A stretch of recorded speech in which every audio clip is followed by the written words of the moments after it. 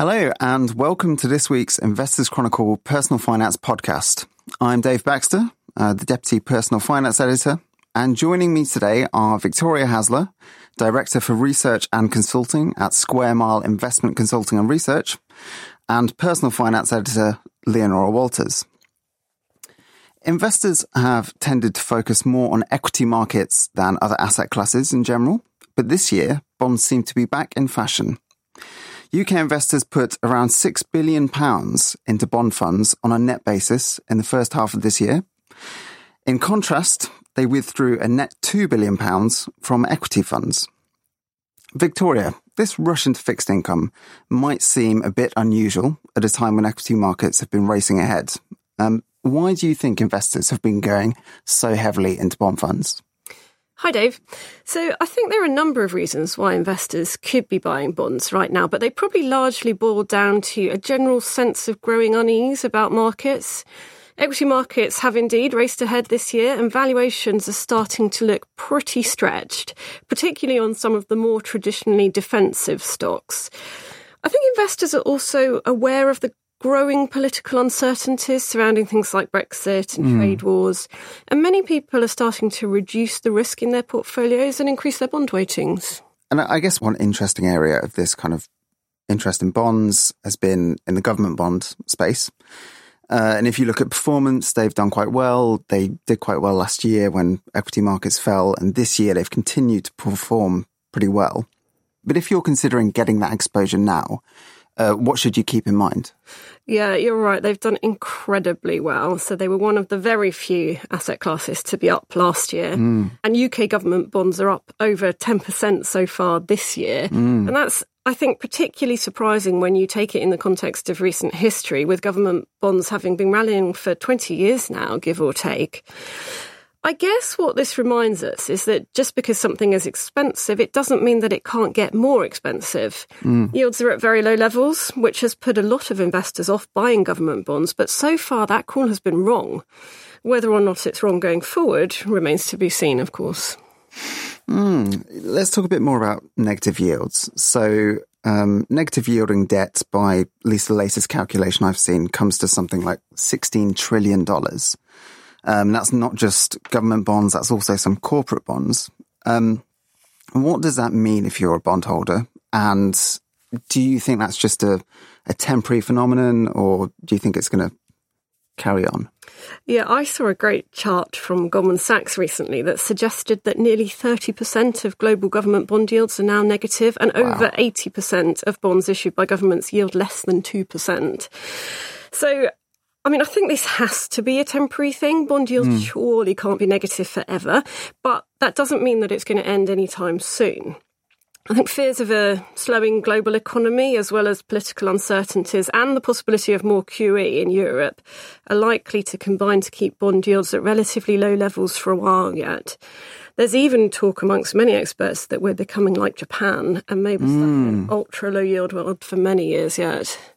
So what does that mean if you're kind of considering these bonds, and if you say you want diversification, you're worried about equity markets, should you still be investing in government bonds?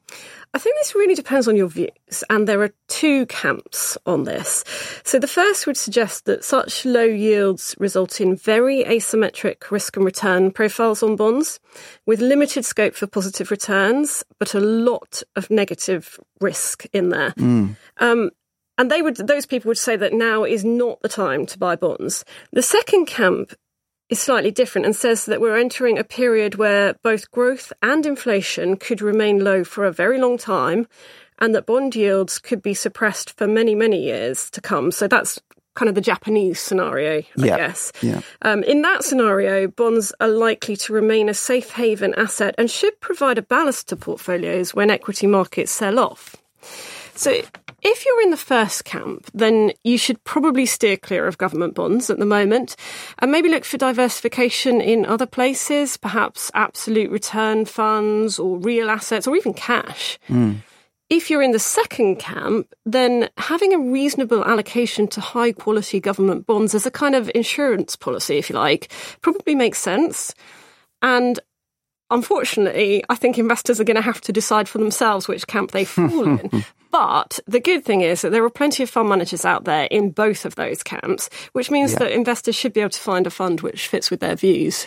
And say you're in the kind of pro-government bonds camp for now, and you're looking at it from a fund's perspective. Mm-hmm. What kind of funds should you be considering? There are obviously different ways to be getting that exposure.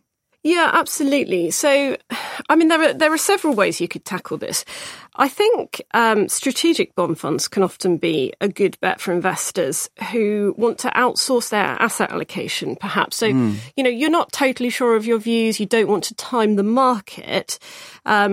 But investing in a strategic bond fund means that you can allow the manager scope to express their own views, and hopefully then they can kind of do that asset allocation for you at the right times. Yeah. So the important thing there, though, is to make sure that you're investing in a fund where the manager's views and yours align.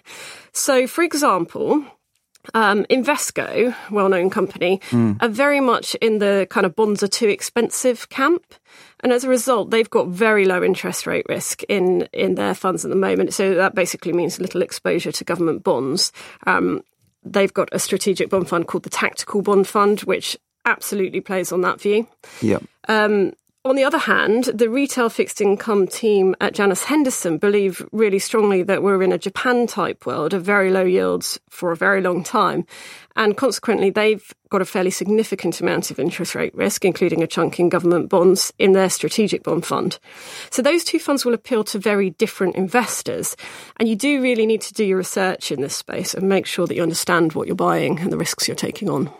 Interesting. And what do you think, I mean, we've been looking partly at this, the strategic bonds, what they can do, what the pros and cons are. Some people think that that's basically too expensive a way to be getting, for example, government bond exposure. So how about as an alternative, say, going through an ETF or something a bit purer? Yeah, you could definitely do that. I mean, I think what you need to be aware of there is that there are different types of ETF, of course, but the most common kind is one that tracks an index. And most of the government bond indices have quite a lot of interest rate risk. So if your view is that we are in that lower for longer yield environment, then that might be a good way of accessing it. If you're in the other camp, however, it's probably not going to be a great play at the moment. Yeah. Okay.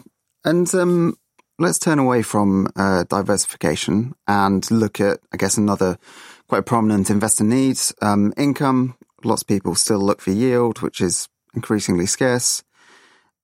Should you be considering things like high yield bond funds, emerging market debt funds, or, other funds of that kind?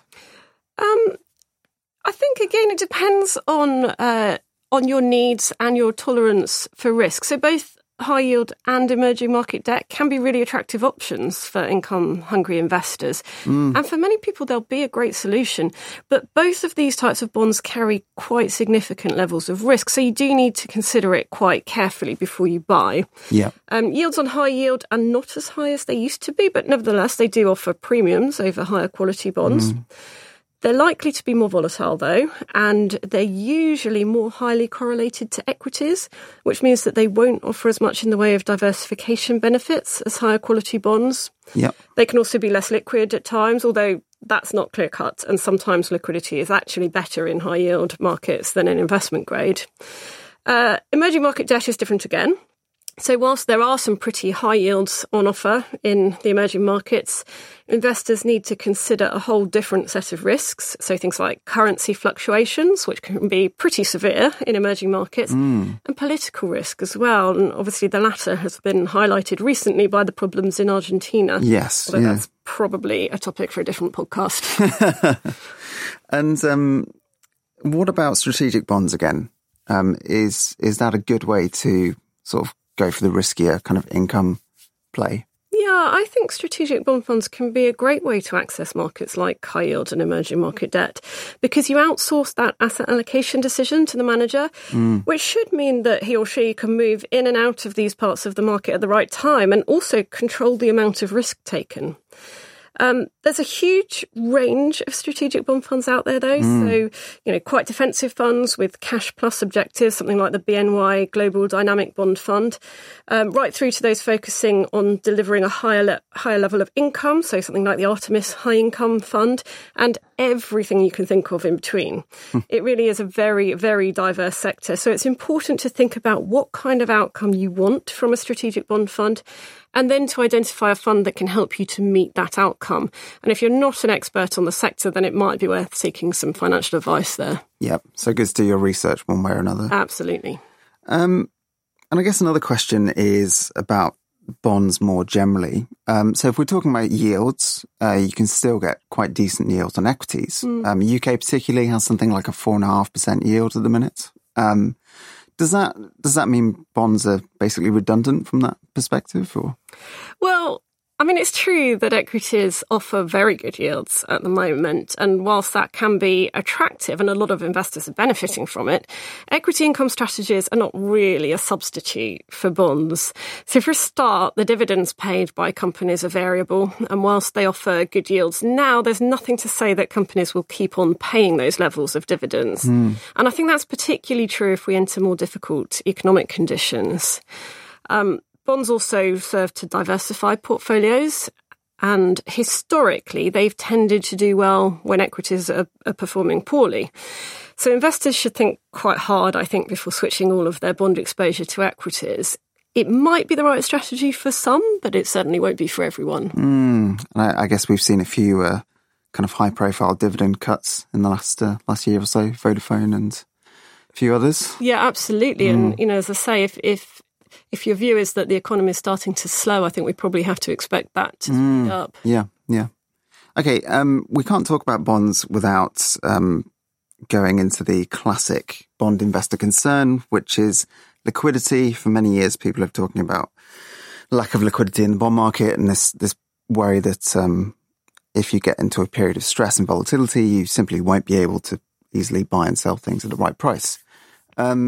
Is that something you're worried about? Is that a valid concern? I think it's a valid concern, absolutely. The problem with liquidity is it varies quite a lot between different types of bonds and also depending on which day you ask the question. So government bond markets, which we've been talking about a bit, on the whole, are some of the largest and most liquid in the world. So investors really shouldn't be worried about liquidity there unless they're buying very niche government bonds. Liquidity in other parts of the market varies, and unfortunately, it can often deteriorate when you need it most. That's often the way with things like liquidity, I'm afraid. So, my view would be that investing into a well-managed fixed income fund rather than buying bonds directly could help you with that, because fund managers are very close to the market and they know current liquidity conditions far better than you or I. That means that they should be able to manage liquidity in the fund as much as possible. So like with any investment, it's probably wise not to put all your eggs in one basket. So, for example, if you want to buy corporate bonds but are worried about liquidity, it's probably a good idea to buy a couple of bond funds at least, and to look for funds which are relatively well diversified and where the manager is cognizant of liquidity issues. I should also add that, as with any investment, you should be prepared to hold an investment in corporate bonds for the longer term, and that hopefully will help you to get over some of those short-term liquidity issues. The good thing about bonds is that they will, at some point, mature and provide a natural source of liquidity. Yes, yeah. Okay, thanks very much for that. Also, see this week's Big Theme feature in the fund section for my full report on why investors have been using bond funds and some of the pitfalls you should watch out for. Now, turning to another asset class, this week we've also been looking at an investment trust due to launch that will invest in real assets. Leonora, what's this new trust and what would you say are its selling points? The investment trust in question is JP Morgan Global Core Real Assets. And this is going to focus on investing in infrastructure, basically, as well as some other assets. I mean, it's going to go for things like global transport assets, utilities, airport power generation, but also some real estate investment trusts and global liquid real assets. It's a fund of funds, so although it's going to have exposure to around 500 underlying assets, it's actually going to invest in other funds run by JP Morgan rather than directly into those assets. Yep. Now, the interesting bit, it is going to target a net asset value total return of between 7 and 9% a year once it's fully invested. And this includes a target dividend yield of between 2 and 3% in trust's first year, rising to between 4 and 6% once it's fully invested. So it's an income vehicle, could be attractive to income investors. And it's also going to try and be a lot less volatile than equity.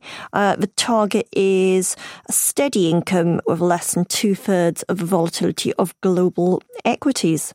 Interesting. I mean, real assets has been a very popular area, and I think you've alluded to some of the reasons there. Are there any other kind of useful traits that you'd highlight in that asset class? Yeah, I mean, I said it was income. So yeah, obviously it's going to, one lot of investors, should get the income investors, right?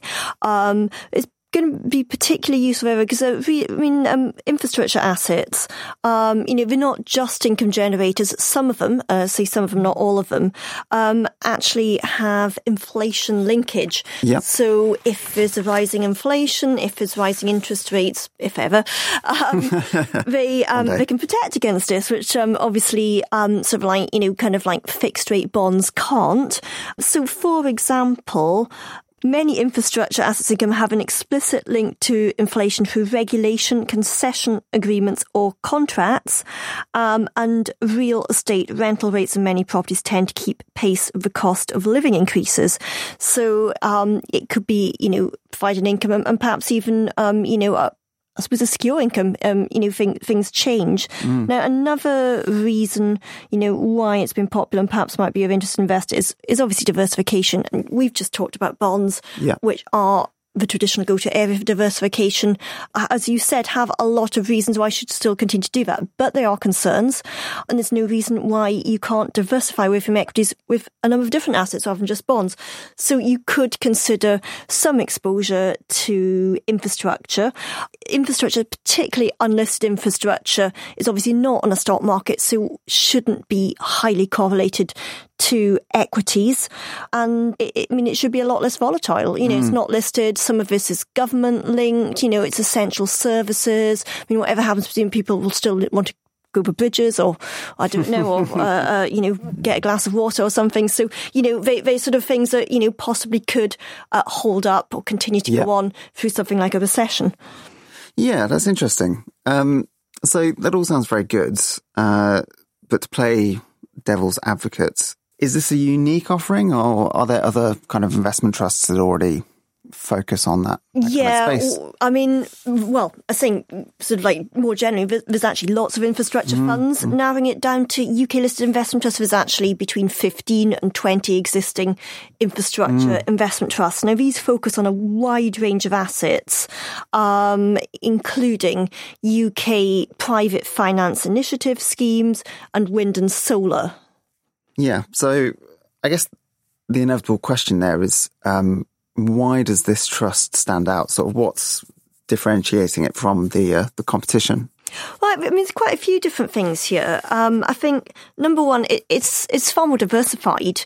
It's invest globally. Now, not all, but quite a lot of the existing investment trusts focus on UK assets. So, for example, UK PFI and PPP schemes, UK solar parks, UK wind farms, maybe with a bit in continental Europe or elsewhere. But, it might be something like a 70 or 75% allocation to the UK with a bit abroad. This is going globally. I don't know how much it's going to have in the UK, but it sounds like, the UK is going to be a small part of the overall. So a lot more diversified. The ultimate exposure is to 500 underlying assets, which is a lot more than the existing trusts typically offer. A big key difference, which may be good and bad, is this is a fund of funds. It's not directly investing. Now, that's great because obviously that's how it gets diversification. That's why it's going to have exposure to maybe 500 assets. On the other hand, you aren't getting direct exposure to those underlying assets. You're going through 2 layers, which means 2 layers of fees in effect, though JP Morgan's projections on the cost don't sound that high, because they're in-house funds. I assume they might be, hopefully they'll keep things low. So it might not be too bad, even though there's, obviously it's a fund structure. Another key difference is that some of the assets this investment trust are going to invest in, and I say just some, I think it's just a small proportion, are actually going to be listed real estate investment trusts, whereas a lot of the existing investment trusts, they go directly into real assets, like wind farms or PFI schemes, which aren't listed on equities, don't have that correlation, whereas real estate investment trusts are listed equities and therefore have equity market volatility. But again, this is just, a small part of it. Interesting. And I guess just talking more generally about closed-ended funds, they're usually seen as quite a good, sensible way to get exposure to liquid assets, like, for example, property and so on. But are there any drawbacks, anything you should be aware of if you're going into this kind of fund? Yeah, one of the key ones and one of the key sticky ones over the years of the existing trusts has been the premiums to net asset value. These investment trusts typically offer a very attractive income, possibly linked to inflation, diversification from equity, with some of the risks of bonds. So no surprise, they're very popular. What happens when an investment trust popular? It shoots up to a premium to net asset value, which basically means its share price is way higher than the assets it owns. So if you buy into it, you are paying more than the assets are effectively worth. These vary, but at the moment they're quite high. And I looked this morning, and most infrastructure investment trusts on double-digit premiums to NAV. So quite expensive. Obviously some trusts and assets typically trade at premium, but double digits quite high. I suppose the question is, if it's if it's on a high premium like this, well, does that mean it can only go one way, and that's down? You don't want to buy in at a high premium, then it sort of falls down, the share price falls. So that is something to consider. Obviously, we don't know where this new investment trust is going to be because it's not even launched. I suspect with an income target like that, I wouldn't be surprised if it did move up to a premium, but, maybe hopefully not to a double-digit one. So, there's certainly that to consider with these investment trusts. A premium's not a reason not to buy. I think what you have to look at is the premium, high relative to its history, relative to its peers. Because, if it's a slight premium, perhaps lower than a premium in the past, then fine. But, if it's kind of historically high, then that's something to consider. Another problem of infrastructure investment trusts is that one of the reasons to invest in infrastructure is that these assets aren't correlated to equities and should be less volatile. But the point is, these investment trusts, they're listed in the stock market. You don't buy the NAV, you buy into the share price. Yeah. And it can be that, while the NAV is, relatively stable, doing things nicely, the share price of these investment trusts moves around with the markets rather than with the NAV. So if markets are volatile, then the share price, aka what you have, is volatile. So effectively, you don't have a kind of stable holding, even though the underlying assets are stable. So it's not a guarantee of less volatility. And just a final point, typically any fund like this that invests in, something a bit more unusual, real assets, it's very likely to have an ongoing charge that's higher than a mainstream equities fund. So potentially attractive, but definitely something to consider. Bear in mind. Yeah. So. Okay, thanks very much for that. That brings us to the end of today's show. Do look at this week's Investors Chronicle or the website at investorschronicle.co.uk for more coverage on real assets and how to approach bond funds. Thank you for listening and have a good weekend. Ever catch yourself eating the same flavorless dinner 3 days in a row? Dreaming of something better? Well, HelloFresh is your guilt-free dream come true, baby. It's me, Keke Palmer. Let's wake up those taste buds with hot, juicy pecan-crusted chicken or garlic butter shrimp scampi. Hello Fresh. Stop dreaming of all the delicious possibilities and dig in at HelloFresh.com. Let's get this dinner party started.